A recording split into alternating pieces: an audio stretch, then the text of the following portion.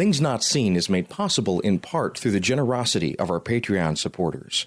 If you'd like to join them, please go to patreon.com/notseenradio. That's patreon.com/notseenradio. Thank you.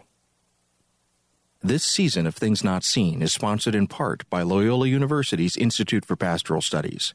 Find out more at luc.edu/IPS. From PRX, the Public Radio Exchange, and Sandberg Media LLC, I'm David Dalt with Things Not Seen.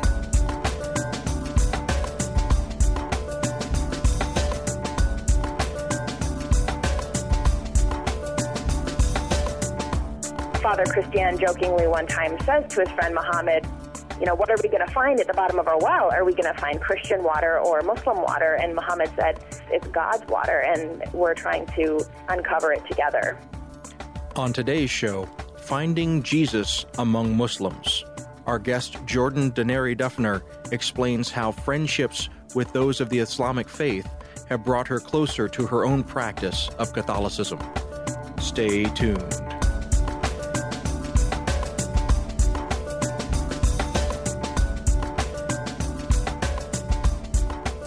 This is Things Not Seen. I'm David Dalt. Our guest today is Jordan Denary Duffner. She's a Catholic writer focusing on Muslim-Christian relations and Islamophobia.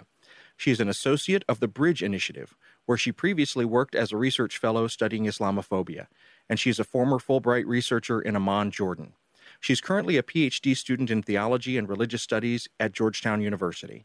She's the author of Finding Jesus Among Muslims: How Loving Islam Made Me a Better Catholic, published by Liturgical Press in late 2017. Jordan Denary Duffner, welcome to Things Not Seen. Thank you so much for having me. So I'd like to start with a Catholic document that you reference several times in the book. It's a document called Nostra Aetate, and I hope that I'm pronouncing that right. But for our listeners who may be unfamiliar with the documents of Vatican II, what was this document and why is it important as a way of setting the stage for what we're going to talk about today?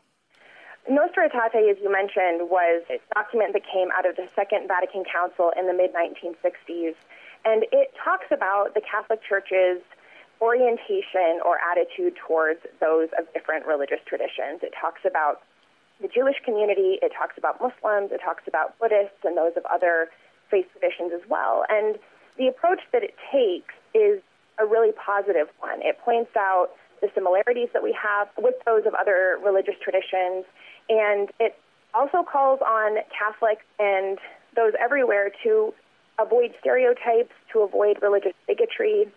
This was, only about 20 years after the Holocaust, and so the Church was really grappling with the fact that Christianity in some shape or form had been deployed against the Jewish people in the Holocaust and throughout history. And so the Catholic Church in Nostra Aetate is trying to say, we're taking a new approach to different religious communities and different religious traditions. And so for the section on Muslims in particular, the third paragraph, it's a very short document, only 5 paragraphs. And in the portion about Muslims, the Council Fathers drew out many of the similarities that Catholics and Muslims share, and it praises things about Muslims. It says, first and foremost, the Church holds Muslims in high regard, or we treat Muslims with high esteem. And that's supposed to, I think, guide the way that we as Catholics and Christians and all people approach our Muslim brothers and sisters and people of all faiths. This really sets the framework for how you go about dealing with these questions in your own book, Finding Jesus Among Muslims. And so, as a way of getting into the book, let's start out by talking a little bit about your background. So, you are a Christian. Tell my listeners a little bit about what your growing up and your Christian experience was like prior to your beginning to encounter Muslims in a dedicated way.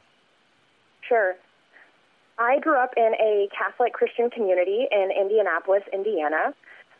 The majority of my family is Catholic. I grew up going to Catholic school, Catholic grade school, and I also went to Jesuit high school, in a co-ed Jesuit high school in Indianapolis.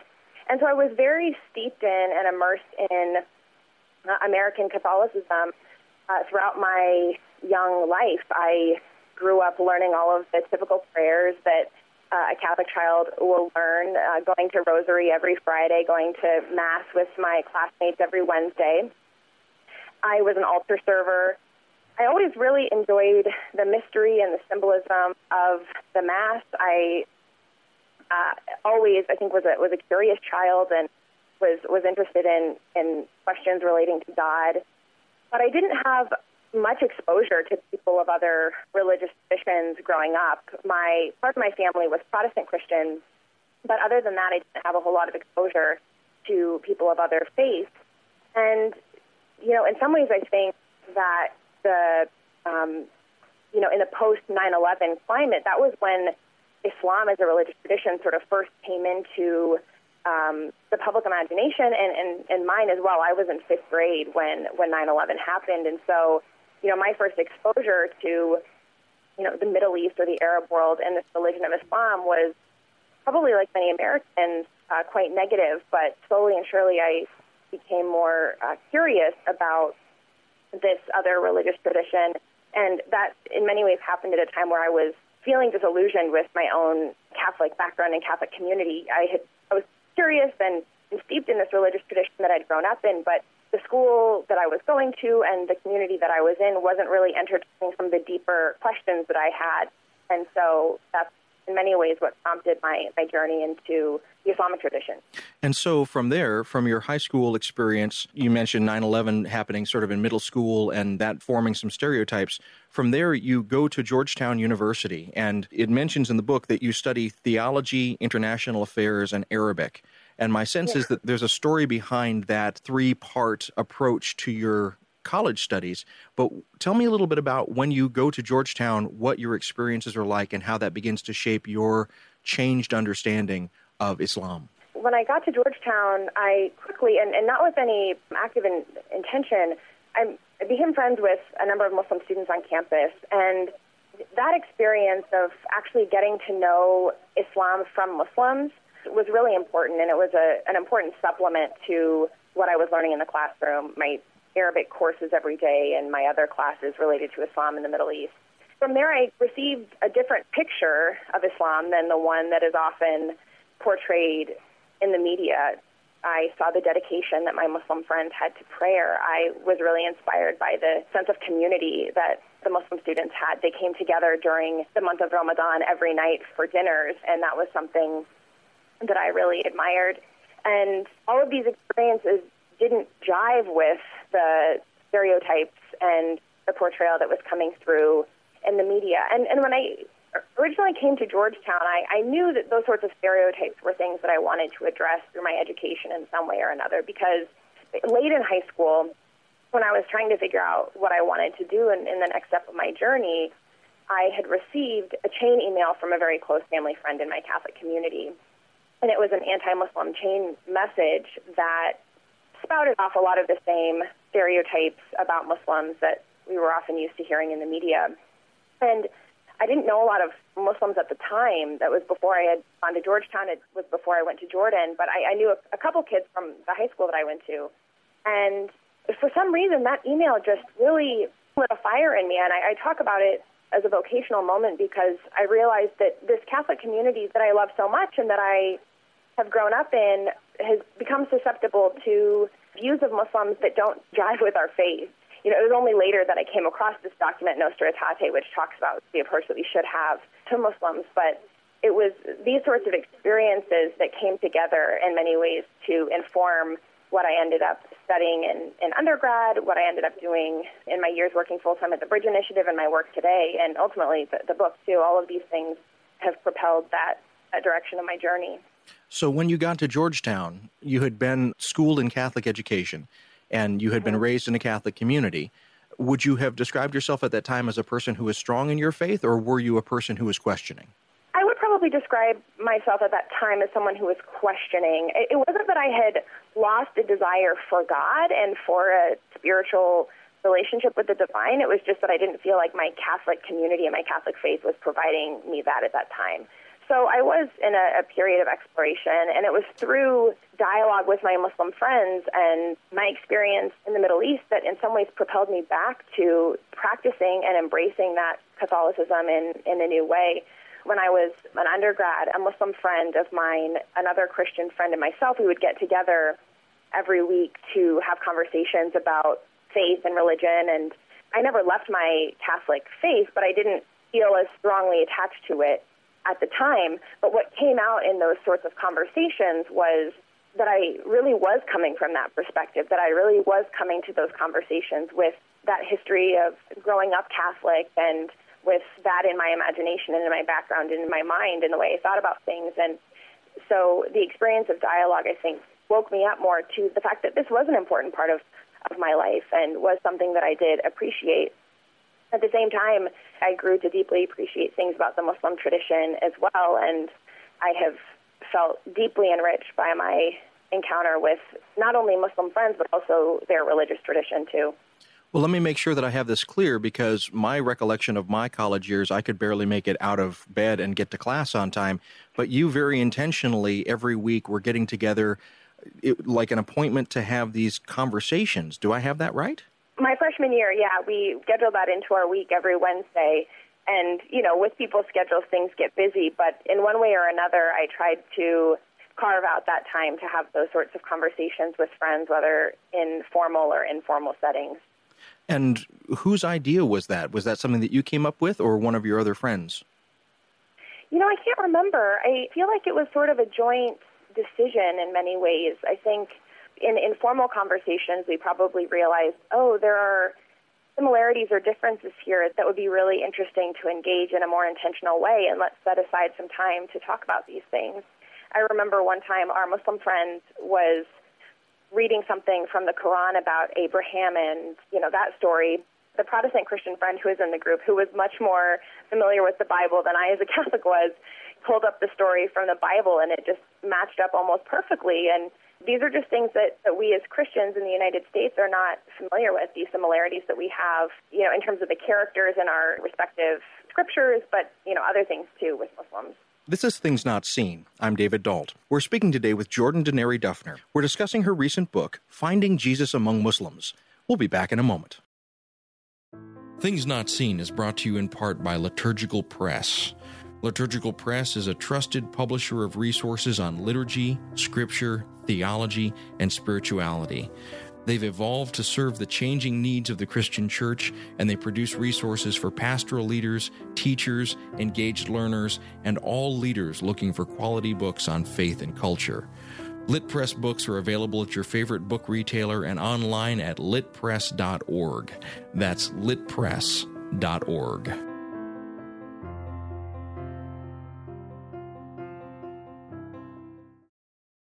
This is Things Not Seen. I'm David Dalt. We're speaking today with Jordan Denary Duffner. She's a Catholic writer focusing on Muslim-Christian relations and Islamophobia. We're discussing her recent book, Finding Jesus Among Muslims, How Loving Islam Makes Me a Better Catholic. During your college years, do I understand correctly that you made a decision to study abroad and you chose to study in Jordan? Is that correct? I did, yes. And tell me about how that came about and what your experience was when you arrived in Jordan.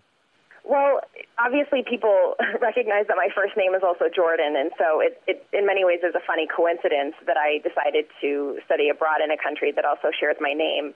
And I won't lie, that did make me curious to choose that country in some ways, to see what I might find in the country that bears the name that I do. But I originally decided to study abroad there because it was the one country that was open to students for studying abroad where I could live with a host family. And for me, it was really important that I be able to live with a host family wherever I was studying abroad and have that experience as close to an authentic experience as possible. I wanted a country and an experience as well where I could learn the language and put into practice what I'd been learning. Up to that point, I had been studying Arabic for 3 years. I knew that it wasn't until I had the opportunity to use it in daily life that it would hopefully flourish. My experience in Jordan was a really enriching one. I tell people that the overwhelming experience or the overwhelming thing that I take away from my time there was the sense of hospitality. People always inviting me in for tea, families sitting together, drinking tea, watching television, having conversations. I made a number of friends when I was there the first time studying abroad, and then also when I went back after I graduated from college.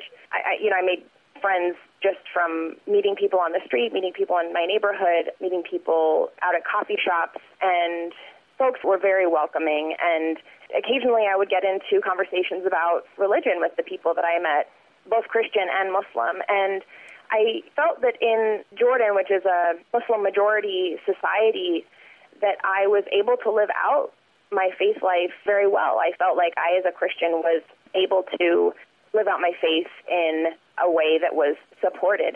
Multiple times a day I would hear the Islamic call to prayer, which for me was something really new. To have everyone in the city hear at the same times every day this reminder to pause and reflect and pray and think about God was something really powerful and moving. And, this is something that is being echoed from the minarets of mosques, but for me as a Christian, it also reminded me to stop and be grateful and reflect on where God was in my day.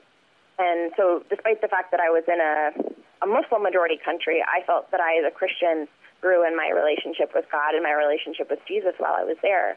I was also really enriched by my experience of Christianity in the Middle East as well. I would go to Mass in Arabic and would also see the different ways that Christianity in the Middle East is expressed and lived out, which was a wonderful and new experience for me as well.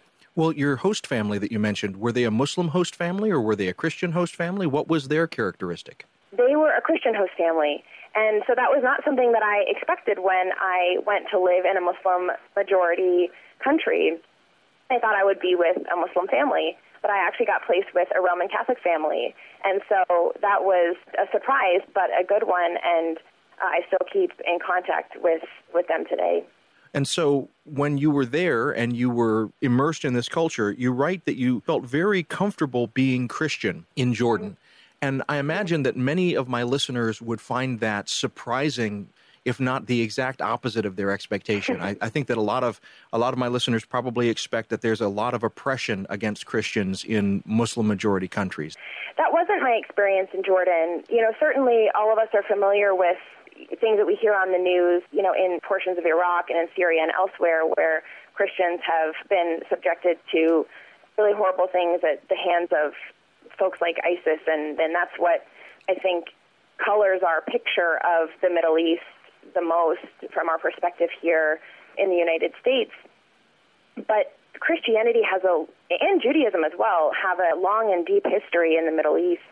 And in the country of Jordan in particular, the country really prides itself on its long history of Muslim-Christian coexistence. And so when you drive around the city of Amman, the capital, you will see churches and you will hear church bells ring. And so when I lived with my host family, I lived right down the street from this large, iconic blue mosque. And then there were two churches, one right across the street and then one down the street just a little bit. So it was this beautiful symbolism of the history of Muslim-Christian coexistence in Jordan, which still endures to this day. There are, as with any place, there are struggles, there are difficulties, I think, especially with some of the issues going on in neighboring countries. There's a lot of fear in a place like Jordan among Christians who might be concerned that that sort of thing would come to Jordan. That was something that I noticed while I was there. But the situation in Jordan is very different to the sorts of images that we're accustomed to seeing and hearing in the news here in the United States. And so you have this experience studying abroad, but you also write that when you're at Georgetown here in the United States, you're intentionally seeking out opportunities to be in dialogue with Muslims. And so you mentioned the weekly meeting that you had your freshman year, but you also seek out a Muslim chaplain there on the Georgetown campus. You directly engage in friendships with Muslims. Tell me a little bit about that experience here in the United States of encountering Muslims and Muslim culture. So when I was at Georgetown, I was involved in activities and relationships with the Muslim community in a lot of different respects. And I think Georgetown also is a really unique sort of Catholic school where interreligious dialogue is in many ways the norm. Our chaplains in the dorms at Georgetown are not only Catholic or Christian, but they're also Muslim and Jewish and from other different religious traditions. We actually just hired the first ever full-time Hindu chaplain in the United States at Georgetown. As you mentioned, I would go to events hosted by the Muslim chaplain who lived in my dorm. Actually, I did that for a number of years because we had a number of Muslim chaplains. I was involved in the Muslim Students Association. For a while, I was actually a member of the board. I would still go to events, go to Friday prayer services. And then the second portion of my time during undergrad, I led the interfaith organization at Georgetown, trying to create opportunities for those sorts of conversations that we were talking about earlier, those informal conversations about faith and spirituality and the way people bring those things into their daily lives. I wanted to try to facilitate that for more students. You know, there's so many things, I guess, that I took away from my encounters with Muslim students on campus, and I continue to take away from my experiences and my relationships with Muslim friends. But I guess the first I would mention is just the diversity. A lot of non-Muslim Americans assume that the majority of American Muslims are Arab or from the Middle East, but that's actually a minority of Muslims in the United States. In the U.S., you have many, many Muslims who are African American, who are from South Asia. You have people who are white and Latino converts to Islam. So Islam in the United States is incredibly diverse, and for me, I have been a witness to much of that diversity at Georgetown and in my relationship since then. Well, and you mentioned just a moment ago this phrase, interfaith, and you said that you were the convener of the interfaith organization there on the Georgetown campus for a couple of years. For our listeners who may have encountered this word, interfaith, I imagine that there's a lot of different opinions about what that word means. When you use that word, how do you intend it to be understood? That's a good question. So at Georgetown, the group that existed when I was an undergrad simply intended to be an organization that could facilitate relationships between people of different faith backgrounds or of no faith background, or of people who were interested in religion or who were seeking a new or deepened sense of identity. I think when the Catholic Church uses the word interreligious, which is the word that the Catholic Church normally uses, they're also talking about the relationship that Catholics have to people of other religious traditions. I realize that lots of different people have different definitions of this word. But for me, I guess at the most basic level, when I use it, I mean engaging with people of different religious backgrounds or religious backgrounds that are different from one's own. Obviously realizing that there's other ways that people define that as well. So as I hear you describing all of these things, so you go to Georgetown and you begin seeking out opportunities for dialogue across religious difference. You make an intentional act of going to Amman, Jordan, to live amongst people of a different faith. I'm hearing an intentionality and almost a vocation here that is forming very clearly. Was your experience of this as clear as that? Like, this is the direction that I want to go. I want to be in dialogue and I want to be creating opportunities for dialogue? Or did you sort of feel it out as you were going along? That's a great question. I do feel like it was a vocation. Or the anecdote that I brought up earlier, the story of receiving that chain email from the Catholic family friend, I feel like that was a vocational moment for me. It was strange how much in that moment I did feel called to do this sort of work. From a Catholic perspective, obviously, you know, I have grappled and struggled with my faith during that time, as I talk about it and as we've talked about previously. But for me, receiving that chain email from the very close Catholic family friend, reading in that message this anti-Muslim sentiment, but then also realizing that this came from someone who, like me, really valued what our Catholic faith teaches, you know, I felt that I needed to devote my work and my career to bridging these sorts of gaps between Catholics and Muslims, or Christians more broadly and Muslims. It's very much what inspired this book and has inspired a lot of the work that we've been talking about so far. If you're just joining us, this is Things Not Seen. I'm David Dalt. We're speaking today with Jordan Denary Duffner. She's a Catholic writer focusing on Muslim-Christian relations and Islamophobia. We're discussing her recent book, Finding Jesus Among Muslims, How Loving Islam Makes Me a Better Catholic. We'll be back in a moment.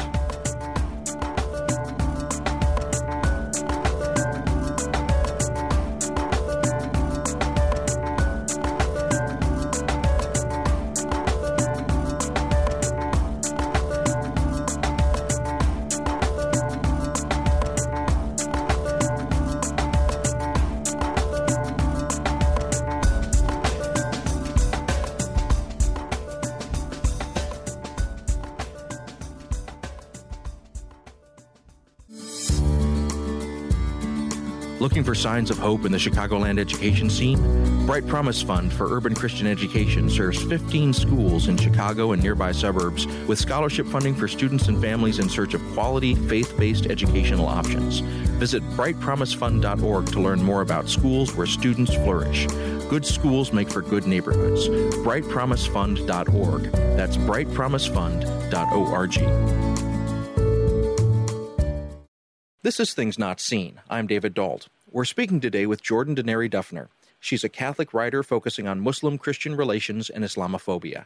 And we're discussing her recent book, Finding Jesus Among Muslims, How Loving Islam Makes Me a Better Catholic.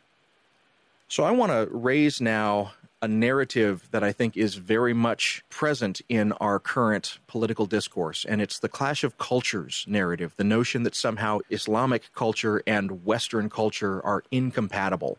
And so, first of all, since you've lived in both of these cultures, I want to ask you the question of how you've experienced that narrative being understood on both sides of the divide, the Islamic culture side and the Western culture side. And then I'd like to ask your criticisms of that narrative. But let's start, first of all, with how you've experienced it here in the United States and there in Amman, Jordan.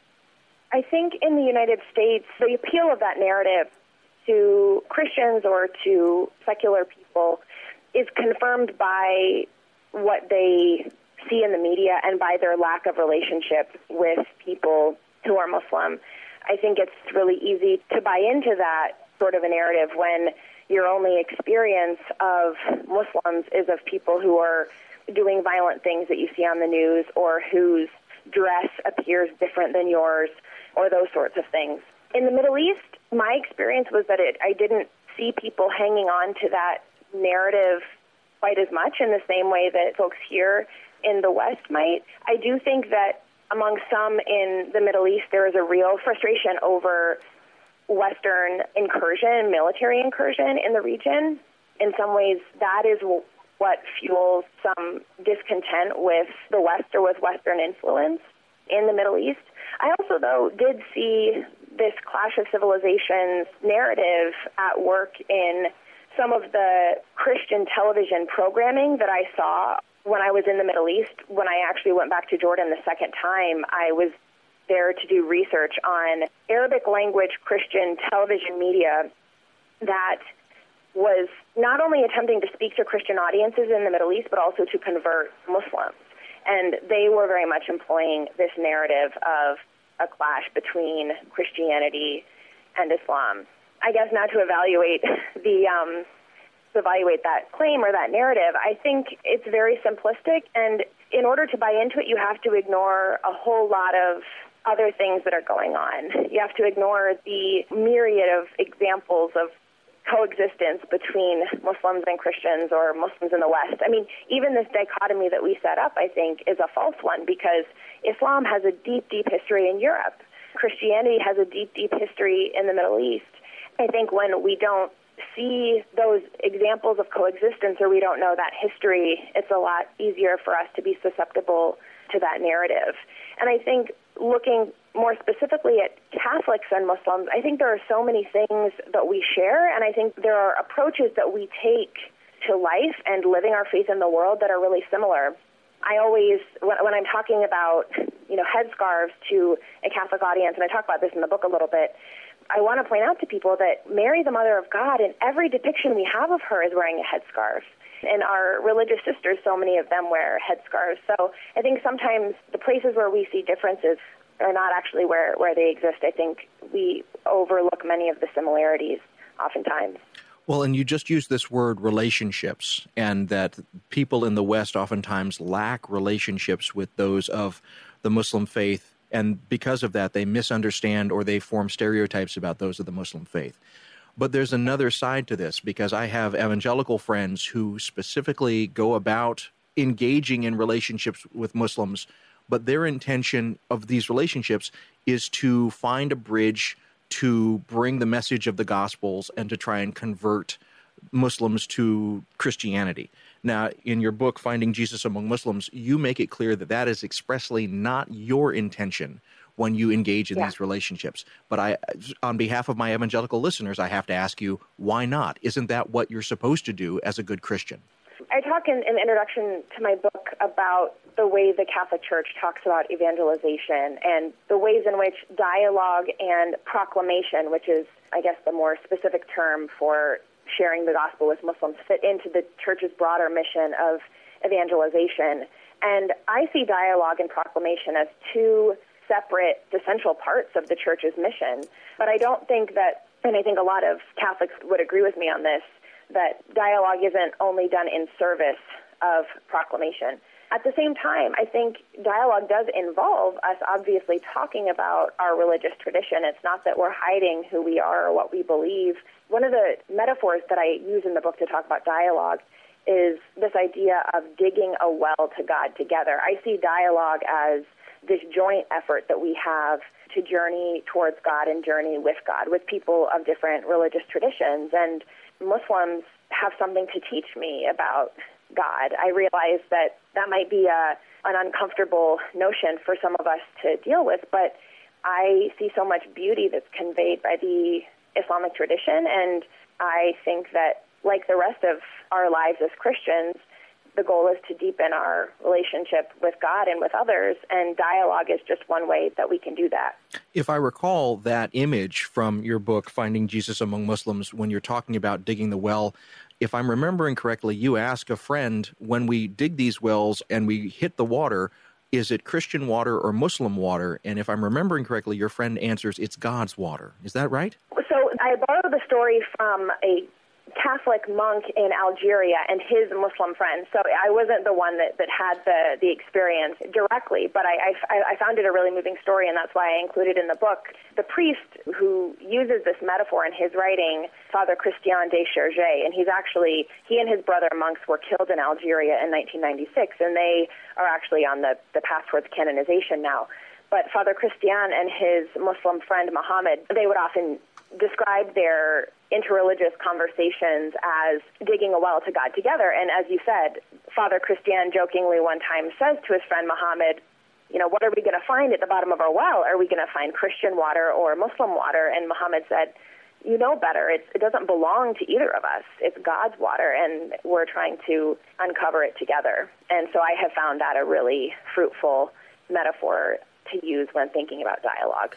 Now, why do you think that it is that some believers on both sides of the divide cling so strongly to those theological differences instead of those similarities? I think the problem sometimes is when people look at those doctrinal differences and assume that they automatically mean that we have a difference in values, a difference in the way that we approach life. Obviously, our beliefs do play into how we live in the world, but I think sometimes Christians will immediately jump on a difference that we have with Muslims and say, well, this means that they're so different from us in the way they see the world and the way that they live, and there's not room for common ground. But I think that sometimes those sorts of evaluations are misguided. Now, at several points in the book, you reference a professor from Catholic Theological Union, Scott Alexander. His study of Islam and his praying among and alongside his Muslim brothers and sisters has deepened his own Catholic faith. And you reference that this also is something that has been your experience, that as you have watched and participated in Muslim prayer, you have found your own Catholic faith deepen. First of all, do I have that correct? Yes, absolutely, absolutely. And for me, and I talk about this in the book with a number of examples, including some from Scott Alexander, the two things for me that really stand out are the dedication to prayer life and also the experience of community and the communal life around religion. And I tell this story in the book about how by the end of my senior year at Georgetown, I was going to nightly Mass on campus probably 6 days a week. And, it was never something I would have anticipated when I came to Georgetown as a freshman, very skeptical about my Catholicism. And, I never thought I would have been one of those people that went to daily Mass, because there's a certain stereotype that I had about people like that. But it was really the example of my Muslim friends and their dedication to prayer and seeing how much they've benefited spiritually and personally from that experience that made me think, man, I want that too. And, I know that this Ignatian and Jesuit tradition that I have been so steeped in through my Jesuit education in high school and here at Georgetown has the resources for that. So I'm going to go on retreats. I'm going to learn how to do the daily exam, and I'm going to try to incorporate prayer into my daily life more often. And one of the things that was really moving for me my senior year at Georgetown was realizing that at the same time that Catholic students were congregating for nightly Mass at 10 p.m., right in the next room over, Muslim students were congregating for their 10 p.m. communal prayer just across the walls. One of the chapels at Georgetown actually shares a wall with the Muslim prayer room. And there was one evening when I was there in Mass, and I heard something that sounded familiar, this faint sound through the wall, and I realized that it was Quranic recitation. It was Arabic that was being chanted as a part of the prayer, and I thought, what a beautiful manifestation of the power of interreligious dialogue to really stimulate the spiritual lives of both participants. It was a really beautiful realization and moment for me. Did you ever consider becoming Muslim yourself? I thought that one day I could become Muslim, or I might become Muslim. It was never something that I was actively seeking out, but I wondered if maybe one day I would. So, it was an open question, and, it's not something that I'm actively contemplating now, but our spiritual lives are journeys, and, I never left my Catholic faith. I never even stopped identifying as Catholic. Even in my moments of deep questioning, I was still pretty regular about going to Mass. But even as I've reclaimed my Catholic identity in a more conscious way, and I have still maintained a deep appreciation for the Islamic tradition and have incorporated aspects of the Islamic tradition into my own, devotional practices. Not necessarily in a regular way, but I have, artwork and books and things like that, and will sometimes find myself muttering things to myself in Arabic that come from the Islamic tradition. So that's sort of been the fruit of this experience of dialogue. If you're just joining us, this is Things Not Seen. I'm David Dalt. We're speaking today with Jordan Denary Duffner. She's a Catholic writer focusing on Muslim-Christian relations and Islamophobia. We're discussing her recent book, Finding Jesus Among Muslims, How Loving Islam Makes Me a Better Catholic. We'll be back in a moment. So for those of you that are longtime listeners to Things Not Seen, you may be aware that I do another show called The Francis Effect with my friend Dan Horan. He's a Franciscan priest. Every couple of weeks, he and I get together to bring you commentary on current events from a perspective informed by our Catholic faith. Now, Dan, why should I be talking to you? Who are you? Who am I? I'm a Franciscan friar, a Roman Catholic priest, and a professor of theology here in Chicago. And that's a good question. I have no idea why you should be talking with me. But if people are interested in what a conversation between you, the otherwise respectable host of Things Not Seen, and me, the not so respectable Roman Catholic priest and theologian, I think they should tune in. Yeah, they should definitely tune in. So that's The Francis Effect, and you can find it at francisfxpod.com. This is Things Not Seen. I'm David Dalt. Each week on our program, we bring you a rich conversation about culture and faith. We're speaking today with Jordan Denary Duffner. She's a Catholic writer focusing on Muslim-Christian relations and Islamophobia. We're discussing her recent book, Finding Jesus Among Muslims, How Loving Islam Makes Me a Better Catholic. Has the papacy of Francis changed in any fundamental way the way in which Catholics, and by extension Christians, have approached interreligious dialogue, or are we just extending the same things that come out of documents like Nostra Aetate? I'm not sure if Pope Francis has moved things forward in a huge way in terms of doctrine or teaching. I think in many ways his approach is quite similar to John Paul II in terms of his openness to people of other religious traditions, his willingness to pray alongside them, his acknowledgement that their prayers are valid. But one of the things that I was really moved by, and which may be, I think, evidence of an additional step that Pope Francis has taken, is in his encyclical Laudato Si on creation and the environment, Pope Francis actually quoted and cited a Muslim mystic from, I believe, the 16th century. I believe it was the first time that a non-Christian had ever been cited in a teaching document of the Catholic Church. That is significant because it means that there is wisdom and truth about the Almighty's relationship with creation that exists beyond the confines of the church or exists beyond the bounds of Christianity. I was really surprised by that and moved by it as well. And, a lot of people talk about, when they talk about Vatican II, they talk about how the style of Vatican II was really important, and that even when doctrine didn't change, the way it was conveyed really makes all the difference. And I think that's how Pope Francis's papacy has been really significant. He has shown us what it means to actually live in dialogue with people of other faiths. I was so moved by his encounters with Rohingya Muslims who had fled violence in Myanmar when he met with them in Bangladesh, and he invited one of the Muslim individuals to lead a prayer that was engaged in by himself and others that were there.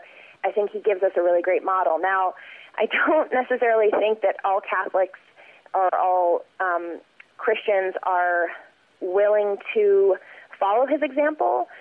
I think even among Catholics who generally like the Pope's approach to things, there's a lot of resistance to other aspects. I think there's a lot of resistance to his approach to Muslims. I think many Christians still feel more comfortable hanging on to the more oppositional sort of approach to Muslims rather than the very open and dialogical one that Pope Francis exemplifies. There's a phrase from your book, Finding Jesus Among Muslims, that struck me when I read it and stayed with me. It's the phrase where you say, "Countless times God has loved me through the Muslims I've met." And I just would want to ask if you would be willing to unpack that statement for my listeners. Sure. So I think, one of the comments that we make often in Christian circles is seeing the image of God in others. And I have definitely seen the image of God at work in my Muslim brothers and sisters and people that I have met, people who have befriended me.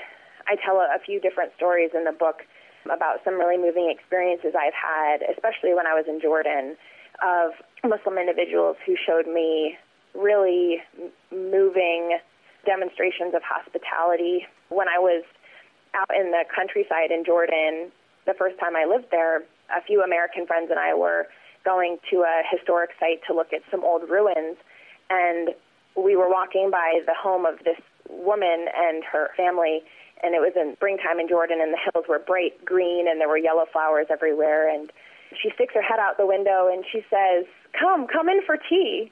And, we were strangers walking down the street, but she invited us in for tea, and so we sat there for the next hour with her and her children and her husband and drank tea and coffee and ate snacks and played with her children. And, it was the simplest of moments. But when I left, I just was struck by her gesture of hospitality and really felt, as I said in the book, that God loved me through those people that I met, through those Muslims that welcomed me into their home. I wonder if you'd be willing to share with my listeners what it is that still causes you frustration.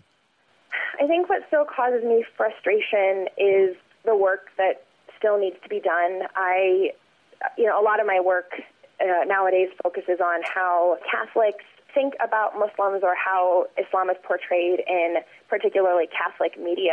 I'm coming from this Catholic background and working in this space, and so that's something that I'm looking at a lot. And I think there's a lot of positive progress that has been made, but I still so often see people falling into these stereotypes and these really harmful ways of thinking about our Muslim brothers and sisters. And these things really do have consequences. We're living in a moment where anti-Muslim hate crimes are the highest that they have been since 2001, and where violent assaults against Muslims have been the highest that they've ever been since the FBI started keeping track. I think Christians throughout the United States have been doing a better and better job at engaging with our Muslim brothers and sisters and standing up against Islamophobia, whether it's at Islamophobia at an interpersonal level or at a more structural, systemic level in terms of government policy, media portrayal, and things like that.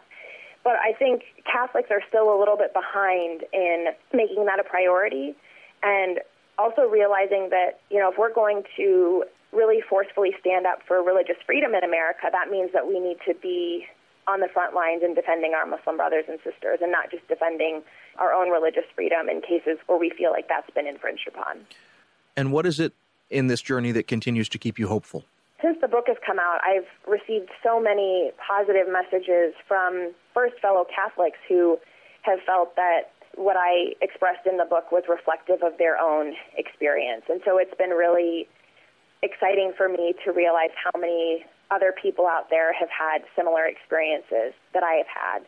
I've also been really encouraged by the reactions and the feedback I've gotten from Muslim friends who also feel like what I presented in the book was a reflection of their religious tradition. You know, it's never easy or even possible to convey the breadth and the depth of a religious tradition in a book like this. You know, I always say that I can never explain to people what Catholicism is all about, so it's really unfair that we kind of demand this of Muslims all the time. But I have been really encouraged and heartened by the fact that Muslims have seen in the book a picture of their religious tradition that feels true to their experience of it. So those have been some recent things that have kept me hopeful in the midst of an increasing awareness that Islamophobia is a problem and an increasing dedication on the part of Christians to confront that issue.